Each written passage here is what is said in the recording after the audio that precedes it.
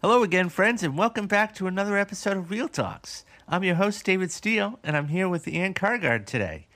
Illa will be back on Thursday. Just a friendly reminder, if you like what you're hearing, you can follow us wherever you get your favorite podcasts. Just search Real Talks. That's REEL Talks. Just like my name, STEELE. Also, you can follow us on social media. I'm on Twitter at WannabeRounder, LinkedIn, and on Instagram at DCaduto. Where can they find you, Ann? They can find me at Instagram at frogs_Z, so FROOGZ_Z. Just a couple quick announcements. Our Patreon channel went live about a month ago. You can find it by typing Real Talks into the search bar. Let me tell you a little about it. We're offering 5 different levels to support us at $5, $10, $20, $30, and $40. If you do choose to support us, you'll have the opportunity to get some great perks, such as your name shouted out before every podcast, cool merch, and if you're one of our major contributors, you'll get a 1-hour monthly Zoom meeting with Ilo and myself. For more details, just go to the website. I'll leave the link in the description. Which leads me to my next big announcement. Flashback Fridays are underway. This is where Ann and I will be talking about films from the past. The first film we talked about last week was Iron Man. And then we're going to be doing every single MCU movie in chronological order. Stay tuned for this week's episode where we will be talking about Iron Man 2. I can't reiterate enough. Hit that follow button so you never miss a podcast. So this is our main topic podcast for the week. And this week's topic is Stephen King movies. This is all in anticipation for the new Stephen King remake of the 1984 movie Firestarter, which actually starred a very young Drew Barrymore. Anyways, before we get started, we do have to pay the bills. We'll be back in 30 seconds. Leadership, the final frontier. These are the voyages of the Starfleet Leadership Academy. Its ongoing mission to develop leaders through Star Trek, to boldly go where no podcast has gone before. A Star Trek podcast told through the lens of leadership development. Subscribe today. The Starfleet Leadership Academy. Welcome back. So, I gotta ask, are you a horror fan? No, I'm a big baby. I have nightmares. Like, I saw the preview for Blair Witch and I couldn't sleep for weeks. Wow. So that was like 20 years ago. That's crazy. I know. I'm a baby. No, there's nothing wrong with that. No, I mean, there's nothing wrong with that. So some people just don't have what it takes to do this. But, so this guy is one of the most prolific writers and, I would say, film guys we've ever had in our industry. His first book goes all the way back to the mid-'70s. But I was counting as before we went on air today. Take a guess at how many of his books have been turned into movies. 30.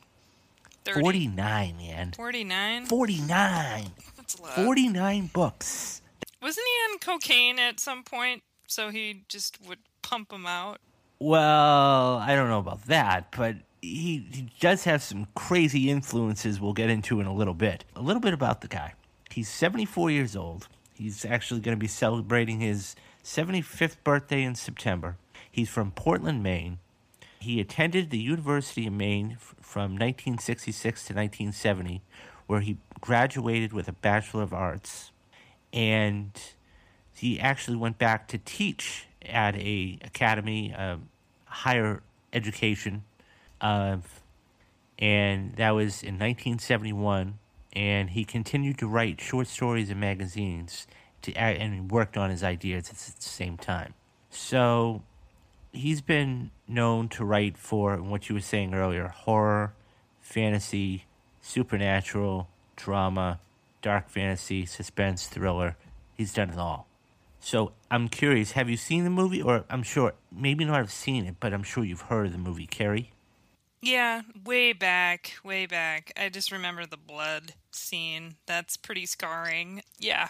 So in 1973, Carrie was one of his first books that he had written. And he was accepted and actually got it published by the publishing house Doubleday. and that was his fourth novel. But it was his very first one to be published. So the story goes that he threw the first 3 pages away because he didn't like them for whatever reason. His wife at the time had found them in the trash can and said, "Honey, what are you doing?" Because she had read them, and he's like, "I don't like it." So she made the suggestion to him, because it was supposed to be, originally, I guess it was supposed to be a male main character. She made the suggestion to him, well, what if you turn it into a female character? So that's how Carrie was born. And so, yeah, so that's, of course, the 1975 or 76 film where Sissy Spacek is a high school student, and she eventually develops telekinetic powers. So, but to pay Stephen, to pay him, he didn't have a phone at the time. Like, his phone was out of service. So they actually sent him a telegram, and it said, Carrie officially a Doubleday book, $2,500 advance for royalties. Congratulations, kid. $2,500. So what ends up happening is then it gets published into a paperback where he goes on to make $400,000 from that, where he has to split. So it's like a 50-50 split with the publishing house. And so he ended up getting about $200,000 from that. And so, yeah, that was his very first main takeoff book. And, of course, in 1976, that was made into a film. So it was just crazy. After Carrie, he just kept pumping out the books.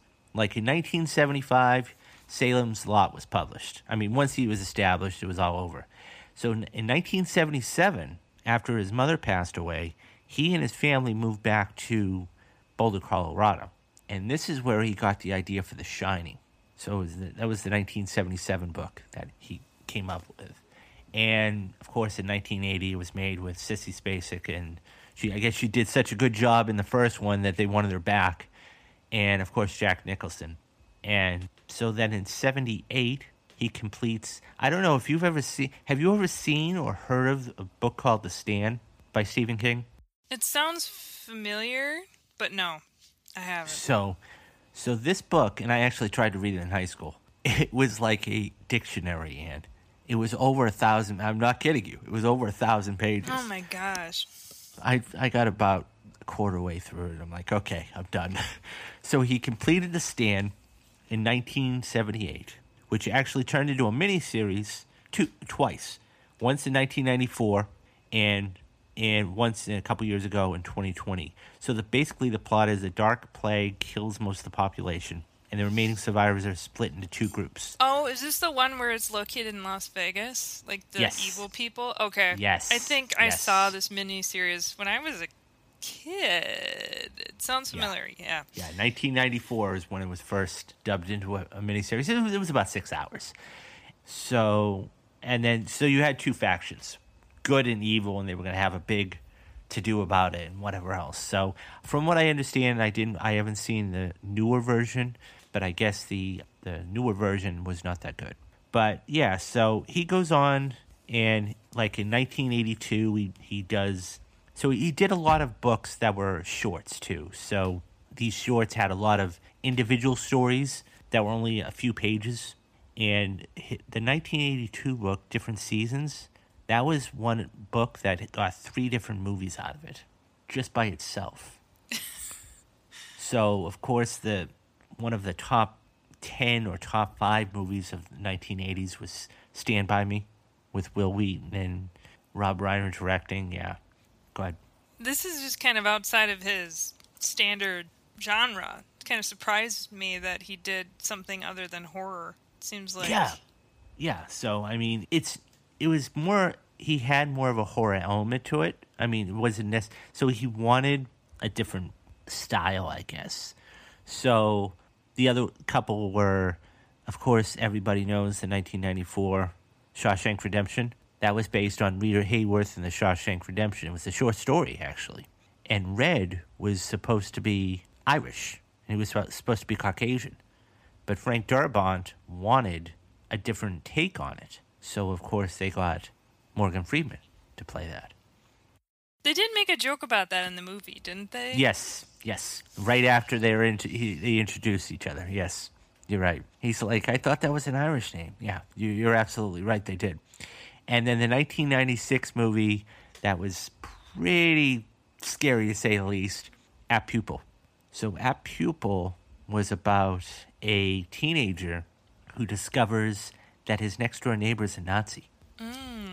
And the suspense there, trying to, coincide that and actually do that. It was just Ian McKellen played the lead role, the antagonist there. So, but that was you're right. That was not the only thing he wrote for. Believe it or not, Stephen King actually wrote for comic books for a short time. Did he? Before everything, or like kind So of in no, between? it was 1985. 1985, he actually wrote for comic books. But it was for all the proceeds. If you remember back then, it was the big thing was USA Africa. We Are the World. Yeah. So all the proceeds for that they made from that went to that. So that was to try and help all those African countries, Ethiopia and all those other countries there. But yeah, he actually wrote for comic books at one time for a brief time. Were they scary? No, I mean, actually, well, you know what? That'd be interesting to find out because the X-Men, of course, they have all these different powers, and I wonder what he's doing with Jean Grey and trying to make her, because she's arguably the second most powerful X-Men at that point, so that would be fascinating to find out. He seems to like to have psychic characters, so that would kind of be in his wheelhouse. Yeah. So from the late 70s to the early 80s, he was just coming out with all these books. I mean, it was just, as you were saying, pumping these out year after year after year after year. Some of the more notable ones was the 1981 movie. Well, it was actually turned into a feature film with Arnold Schwarzenegger. It was called The Running Man. I don't know if have you ever heard of that? I've heard of it. Yeah, so I'm just trying to get... It's hard. Like, I've probably seen these movies throughout my life, but then I have to, like... Yeah. So The Running Man was it was a futuristic dystopian land, and Richard Dawson was big in Family Feud at this point. And what he did was, so they got him to come on board and play the host, and the name of the game show was The Running Man. And they had these stalkers, and all these stalkers... The object was for these stalkers to basically kill the prisoner. Right. And they wanted to make it seem how gory it was. And nobody at the time knew that it was all a lie and rigged. So when Arnold gets on there, he and his buddies basically expose how this is all a lie. And yeah, I love that and it's a great sci-fi movie. I mean, it's one of his horrible acting jobs, but it was just a great sci-fi. Not to say anything Arnold's been in is great, maybe The Terminator, but but that being said, yeah, it was just a great sci-fi fun movie. But the key there is that was based on a Stephen King book. So yeah. So guessing that if you throw a stick anywhere in Hollywood, it's related to a Stephen King movie, at least. Six degrees of separation, maybe. I wouldn't doubt it. I mean, with the number of feature films that he's almost 50, and he's got, another Salem's Lot coming out in September. So, yeah, possibly.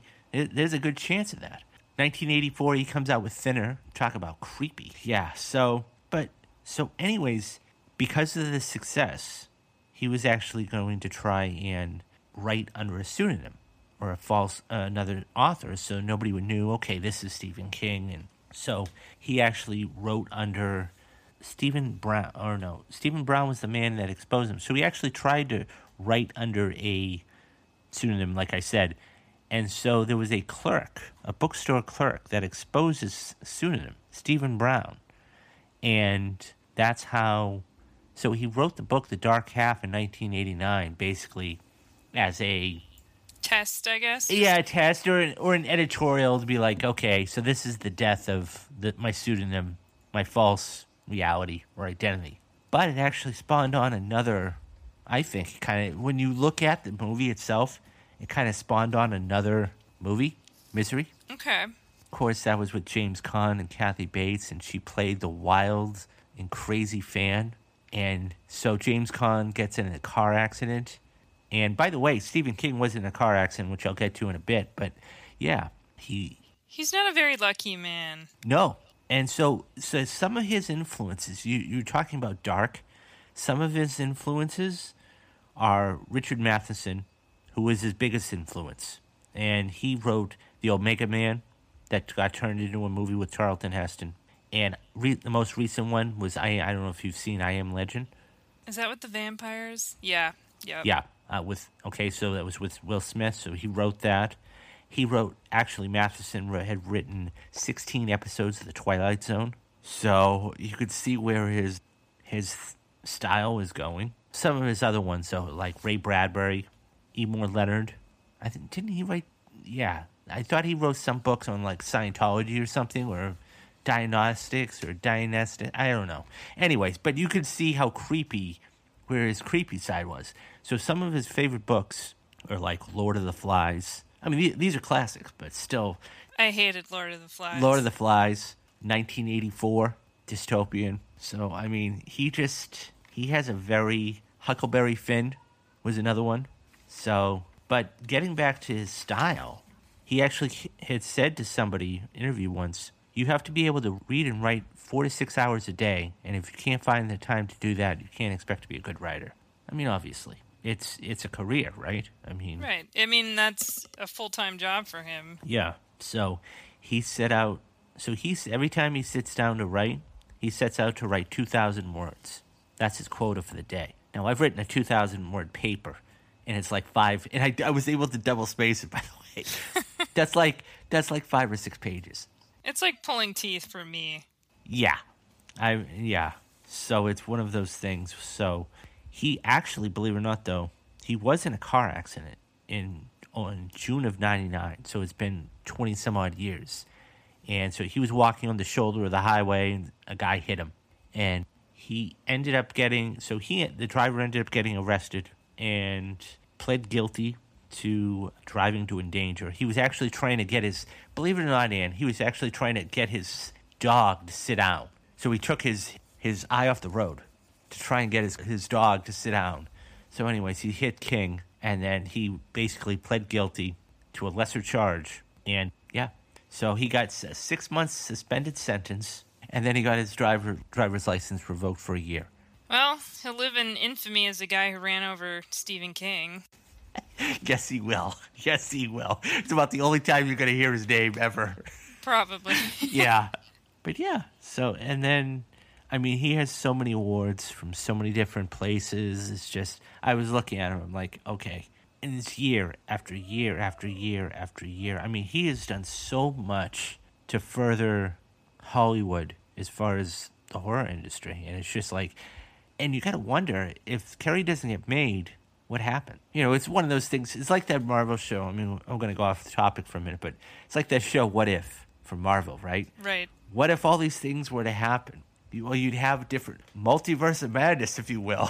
By the way, do you want to actually hear my thoughts about the multiverse of madness? Stay tuned. I actually put it up today, so you'll be able to listen to all my thoughts. It's a spoiler cast, so go see the movie first. But yeah, so it's talking about multiverse of madness.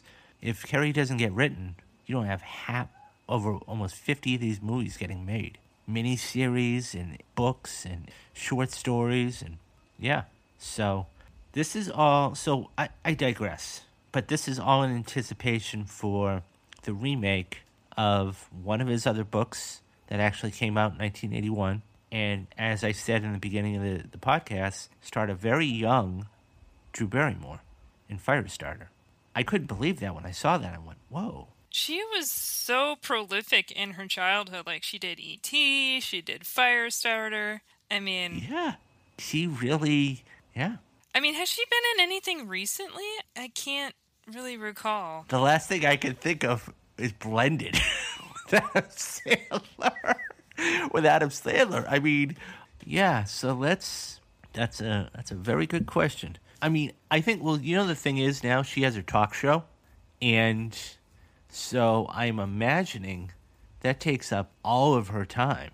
And so, yeah, it's one of those things where, so she's, but... It's not like she needs to make any more money. I mean, she probably... No, you're right. ...is set for... No, you're right. And it's one of those things where, yeah, she all she has to do is produce now. I mean, she doesn't have to act at all. So it's... I'm looking right now. Oh, she was. Oh, that's right. And talk about another remake that just got put up this year was Scream. So she was in Scream. That surprises me. I guess she kind of has always done, because E.T. is terrifying to me, so maybe she just sticks to horror. Yeah. So I'm going through some of her credits right now. Yeah. Charlie's Angels, 50's First Stage. You know what I mean, you're probably not a baseball fan, but I actually liked her in Fever Pitch. That was actually a fun movie. But he's just not that into you, Going the Distance. She's not really done anything. She was in Wayne's World 2. Yeah, I mean, so she's really, besides, yeah, E.T. was in 84, or I'm sorry, 82. Then she went to go do Firestarter, so The Cat's Eye is another Stephen King movie she was in. So she really, you're right, she really didn't have to do a whole lot there.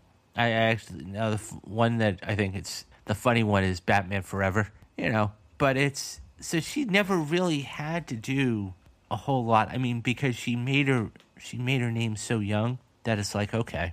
So anyways, but Stephen King is just one of those guys that I think that it would have been interesting if he never... So let me ask you this question. Where do you think the horror genre of the last 30 to 35 years would be if we didn't have Stephen King? I just think we'd have a lot of creature features like we had in the beginning, and they would just have to have, like, a new monster, like a new Swamp Man, a new Frankenstein kind of thing. I think they would really focus on monster horror. I think it wouldn't be as psychological as it is. I think he kind of made it when you're sitting at home at night, kind of thinking about what's lurking around the corner instead of just having a grotesque creature look at you. Yeah, I know, and I think you hit the nail on the head. He is more of a, and the one I just thought of off the top of my head, and there's another one, The Green Mile. I mean, that's by him too? Yep. Oh my gosh. So, I mean... So, talk about ripping your heart out. That was a tearjerker, if nothing else, right? But you bring up a good point, because Stephen King is known... I mean, yes, it's all the blood and it's all the gore and everything else, but it's more psychological for him than anything else. I mean, it's one of those things where tell, not show, don't tell type of thing. Sure. And if I can scare you by, it's that old, not jump scare, kind of, but it's like somebody looks in a mirror and they look away from it and they look back and then there's somebody behind them and then they look again and, you know what? I'm thinking about the most recent one that was a couple years ago. What did you think about the new It movie? I was terrified. Talk about creepy. I did not want to see it. I was forced into it by my husband and my friends. And they're like, oh, it's, it was one of their favorite movies as a kid. And they forced me to see it. And then, like, that dancing, like, clown. I can't handle it. And he made me, and then somehow he convinced me to see the second one. So. Oh, no. No, and I couldn't sleep for several days as a result. I knew that was going to happen, but everyone's like, oh, it's more of like a scary creature horror rather than psychological. But it was both, so it was terrible. I mean, it was a good movie, but it was terrible for me. Yeah. So, okay, so your husband must then have seen, and I haven't seen it, but from what I understand, it's pretty scary, the 1980s version of it. So. Yep. Yeah. Tim Curry played Pennywise. That tells you, and even the makeup. The makeup back then was so mundane. Today it was like just vicious, Even the first 5 minutes of that movie, where it's raining and then Georgie's going down to get the boat and then he, goes and he gets captured by Pennywise and it's just, ugh. So the two things that, like, I don't know this to be true. I know it's got to be, I think, in the top 10 of fears of people is clowns. For whatever reason. Because they're horrifying. Okay, so you're afraid of clowns then. I mean, do you remember Circus Circus back in the day? I don't know if that's just a Midwest thing, but, I mean, they had that, like, clown running around, and that was terrifying. Yeah, I mean, if you have a bad experience with clowns early on, it probably isn't a good movie for you. Yeah, so, in all honesty, though, so what did you think of the second one and compared to the first one? Because I'm curious. I liked the adult portion of it. I mean, I kind of like them reminiscing with their friends, because recently I've had a lot of old high school friends move back to Minnesota because they're starting families and stuff. And so it was really relatable to me, just kind of that having that connection when you're young and, going through all that crap as a kid. It's just like coming back together. It's so easy to reconnect with people. I think that was the best part as an adult, but everything else that was terrifying, I did not enjoy. But I enjoyed the reconnecting with old friends and how easy it is just to connect with them. And they were all arguing with each other right away at the Chinese restaurant. And, that's something that you wouldn't do with people that, you're just acquainted with. Your really good friends are the people that you can argue with. Yeah, no, I would agree with you. I did like that aspect, so how the flashbacks did go back and forth. I thought the cast was decent. You had, James McAvoy come in, Jessica Chastain come in, you had a couple others. So, I mean, yeah, absolutely. I thought it might have been maybe 15 or 20 minutes too long. I mean, they could have, but otherwise, it was a good scare movie. I mean, it's just one of those things where... And I think a lot of these movies get remade too, Ann, because, let's face it, a lot of people from the generation didn't really know of them. I mean, either they're too young, back in the 70s and 80s, or they didn't really like it. So now they're grown up today, they're like, this doesn't seem too bad. Well, I feel like they bank in on parents or older people in their lives, or even just the nostalgia thing that they've really been focusing on in Hollywood. Is like, if I'm a parent, I liked it as a kid, or I saw it as a teenager, then I would go and bring my kid to see it. So it's like 2 for the price of 1, because it's multiple generations are going to want to see it, the people that haven't and the people that have, and they want to experience it with their younger relatives or friends, things like that. Yeah, and so there are a few. I mean, Pet Sematary is coming out later on this year. I mean, they're just pumping these remakes out at a crazy, crazy pace. So in the last 4 or 5 years, we've had It, we've had Pet Sematary, we've had Firestarter. I mean, the one movie, I'll be honest with you, and there's a couple of movies that I really hope they don't remake. Like The Green Mile, I don't think you could ever remake The Green Mile. No. That to me was just... The story was just too heartbreaking. The cast was just too good. The other one, though, the one I really, really... I mean, they've already remade Carrie. The one I really hope they don't touch, and it would be blasphemy if they did, and mark my words, probably will get remade in the next 5 years, is The Shining. It probably will be. It probably will be, and that's just horrible. Because what Stanley Kubrick did with that movie back in 1980 was just amazing. I mean, you want to talk about being scared. Every single person that I talk to, and when I talk movies with... I'm never going to see it. Yeah. I'm never going to see it. I saw the Simpsons version of it, and I was so scared. It was one of the... everybody talks about, like, A Few Good Men and One Flew Over the Cuckoo's. You want to talk about Jack Nicholson being just crazed. That was just it is a masterpiece of a film. I mean, forget about the fact of the blood. Yeah, you're not a blood... I mean, even though we know you're in the medical field, it's still one of those things where the blood is just like... It usually doesn't spray everywhere like that. Well, I mean, that's like the scene, and since you're not going to see it, I'll tell you. So there's a boy that is, because of the bickering parents, and this boy looks down a hallway, and he sees what he thinks are 2 twin girls. And it's a hallucination. And next thing you know, these elevator doors open, and I mean, I'd love to know what they use. Just gallons and gallons and gallons and gallons of blood just coming down and just cover. But it's just like, yeah. So, and that was in the 1980s. Yeah. I mean, how did they make that much blood? Did they just buy the... No, yeah.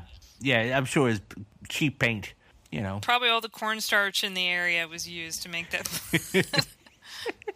But yeah, so I mean, just going back, I mean, I remember seeing The Shining, and it's just, wow. But there are some movies from Stephen King that just should not be touched. That's one. I mean, go remake all the other ones. Do not remake The Shining. I mean, I'm not even talking about Christine, Cujo. I could go on and on and on and on. That's how many books of his have been turned into movies. He's like literally carried the... And, you know, it's interesting because we talk about movies all the time, and we talk about all these filmmakers that come up through the ranks because they've done great work, whether it's a Greta Gerwig or a Jordan Peele. And, I mean, Jordan Peele right now is like the Stephen King. And he's about the only person I can think of off the top of my head that does any great horror movies. I mean, that's it. I mean, it's on a single hand. I mean, whether it's Us or Get Out or this new one, which I'm dying to see, Nope. You know, did you ever read any in school? Like, did any of your teachers make you read Stephen King? No. I did. And they actually, like, one of my English instructors was like, this is the new Shakespeare of our time. I'm like, I don't know about that, but... Okay. Interesting. I mean, you heard some of his influence are, you know, with Lord of the Flies in 1984. But see, that's where he gets a lot of his, you know, Ray Bradbury and, you know, these guys. That's where you get a lot of these influence. And if you look at his films, you can definitely tell. Like, The Running Man is a dystopian world. Well, you take that right out of 1984. I mean, for whatever, it's just, he can turn a kid's plaything, a clown, and turn him into this maniacal little twist killer, and it's like, oh my god. I mean, were clowns like considered like sinister before it? I wonder is like... No. I mean, I remember Bozo the Clown growing up. Yeah. You know, Bozo the Clown, you know. But Krusty the Clown, I mean, these are, you know, but these aren't, but it's just amazing to see how his imagination works. Because, I mean, it's like he takes these sinister things that are so innocent and then just twists them. And it's like, okay. I mean, Pet Sematary, I mean, all of that stuff is influenced by his life. Like, his own cat got run over by semi-trucks, and then that's why he wrote Pet Sematary, yeah. I think. Well, but I think you would agree with me there. The best work you do is from personal experience. Yeah. I mean, because you know that exactly for it yourself. I mean, but it's one of those things where he never has to work another... I mean, he's still pumping these books out at 74, but... He probably doesn't know what else to do. Yeah, well, I mean, this is what he's done for 40 years. That's the crazy thing. He has a routine. He puts out 1-2 books a year. So he's one of these... He's not a filmmaker per se. He's not a producer. He's not a director. But he gives the content. And that's the thing. You think about all these movies and all these performances, whether it's Jack Nicholson, you know, the Here's Johnny scene, or Sissy Spacek standing there with all that blood on her, which you were talking about in Carrie, or The Running Man, you know, or just on and on and on. There are so many movie moments that we would not have if it weren't for Stephen King. Right. And I said, I feel like if you've read some of his books, like Pet Sematary, like that English teacher that I had, he made us read it. And like, it's horrifying. They actually have to like pull it back a little bit in the movies. Like, it's like a 2-year-old kid that, you know, gets run over by the truck instead of, I'm probably spoiling it for other people, but instead of like, they made the children older in the movies because it's horrifying to see like a tiny child like in your mind getting run over by a truck. In a lot of the movies, I feel like they have to like pull it back because it's so extreme in his books. So, it's interesting you bring that up. So, the movie It, 2017. So, you probably don't know this, but they actually had to change the ending of that movie because at the end of the book, and this, obviously for good reason they had to do this. So at the end of the book, when they kill Pennywise, now there's 4 boys and 1 girl, and they're all in their early teens, 12, 13 years old. In the book, Anne, they all have an orgy. Really? They all, yeah. So you want to talk about twisted and changing things. So, of course, at the end of the movie, so what you see is them all in a group, and they all cut their hands, or blood, or family now, whatever. But they couldn't obviously use the original ending of the book in the movie. So that goes back to a little, what the hell was he thinking back then? That's not something I want to imagine. Yeah, exactly. So nonetheless, I mean, people that don't know that, I mean, a lot of people don't know that. That's probably breaking news to a lot of people. But yeah, the book, because once again, it was like 600 or 700 pages. And I mean, unless you're somebody that reads 25, 30 pages a night before they go to bed, it's like, huh? And even when they're probably reading, they're like, no, this can't be right. So it was more of, I don't know, celebration's not the right word, but more of, they wanted to form a bond, right? And they felt, and at the time, he felt like they would form a bond together doing this. So instead of that, they, of course, used the cutting of the hand. So, but yeah, so he's talking about that. So they've definitely had to alter his books.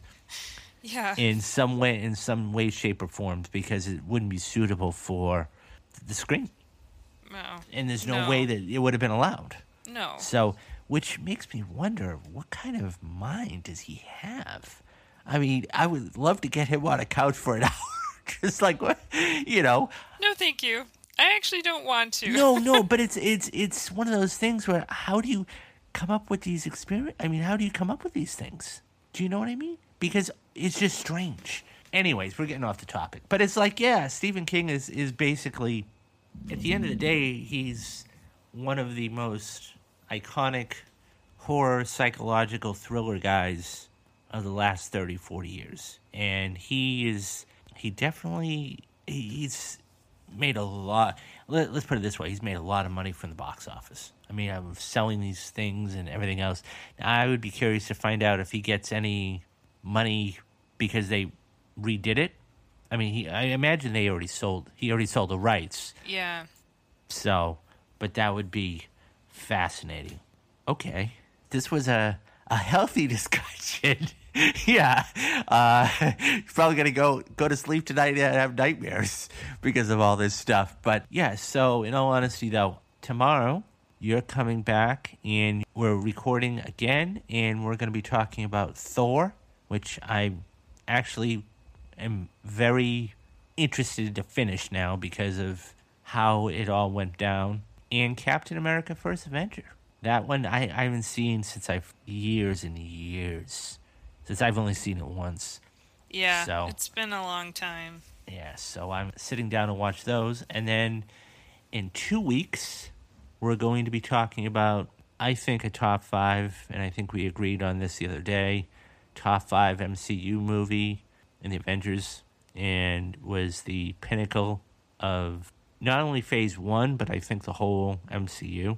I'm dying to find out your thoughts about the new Doctor Strange movie, because it's one of those things where, and I said it, and I'll give you a little, this isn't a spoiler, but I'll just give you a little what I said. Either you love this movie or you hated this movie. You definitely saw some, well, let me ask you a question. Do you like Sam Raimi as a director? Yeah, I think so. Oh, he's done some pretty, I mean, of course he did Spider-Man and The Oz and Great, whatever, but have you seen his Evil Dead stuff? No. Oh, wait.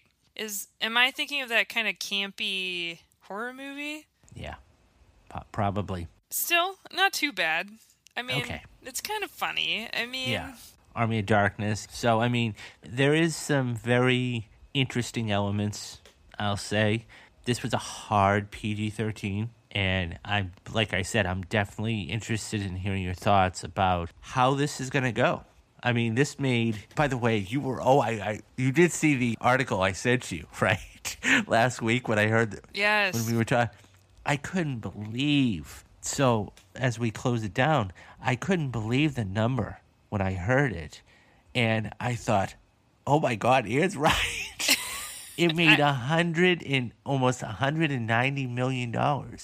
It was close. Opening weekend. Yeah. No, you were. And the thing is, I don't even think you were guessing. And I just went, wow. But it made $450 million in one weekend. I mean, it had been open in international markets and whatever else. But this movie is going to be $1 billion film. And like I said, a lot of people either loved it or they hated it. Well, it's just kind of like with WandaVision. Some people absolutely hated it. Some people loved it. I mean... Yeah, and the thing is that, I mean, I'm going to go back and see it again because I want to see if I liked it any more than I did the first time. But, wow. And the thing is, at the end of the day, I don't know which direction they're going. Like, I have no... Sitting here today, I have no idea where they're going, in what direction. I mean, you know, at the end of the Avengers, you knew who the big bad was, and then you had the 10-year build up to that. But like today, we're five or six movies in. We've had Black Widow, we've had Shang-Chi, we've had The Eternals, we've had this. You're 4 or 5 movies. I have no idea where it's going. So, yeah. It's the long game now. It's not like the Avengers where they're like, is this going to last a little bit longer? I think, and I'm going to put a bold prediction out there right now. I think what you're going to see is, I think one of the mid-credit scenes, and by the way, this is complete speculation. I have no inside knowledge in this. I think one of the mid-credit scenes you're going to see in Thor is I think you're going to see who the big bad is. Like a new Thanos. Because I think there are enough movies in. Because if you remember, it was 4 or 5 movies in before we saw Thanos. And this is going to be, the 5th movie in. So if we're going to have a phase 4, that's like a phase 2 with 10 movies or 11 movies. And the 5th one was after the Avengers, we had Thanos with, after the 5th film. Don't be shocked if it's... I mean, there's a ton of speculation who's it going to be. Mephisto or Kang or whoever. But at the same time, I think you're going to see the big bad. Because they have to reveal it. They have to at some point reveal it. They have a cohesive villain to tie everything together. I mean, if you're planning the next 10 years out, you know what you're doing. And I think that they know what they're doing. So we'll see. And that's to be continued. And once you do go see it, we are going to come back and we're going to do another spoiler cast, but it's going to be both of us this time. And that's going to be a blast. Anyways, so we got a lot of stuff on the horizon coming up. We got another Flashback Friday dropping on Friday. Sci-Fi Sundays will be starting in June. Just want to let all of our listeners know that this is going to be a subscription-based service. Don't worry, you'll have a ton of content to listen to if you don't want to subscribe. You've got the Main Topic podcast. You've got the weekly roundup. You've got these Flashback Friday ones. You've got a ton of stuff. Okay, so for David Steele and Ann Cargard, you have been listening to Real Talk.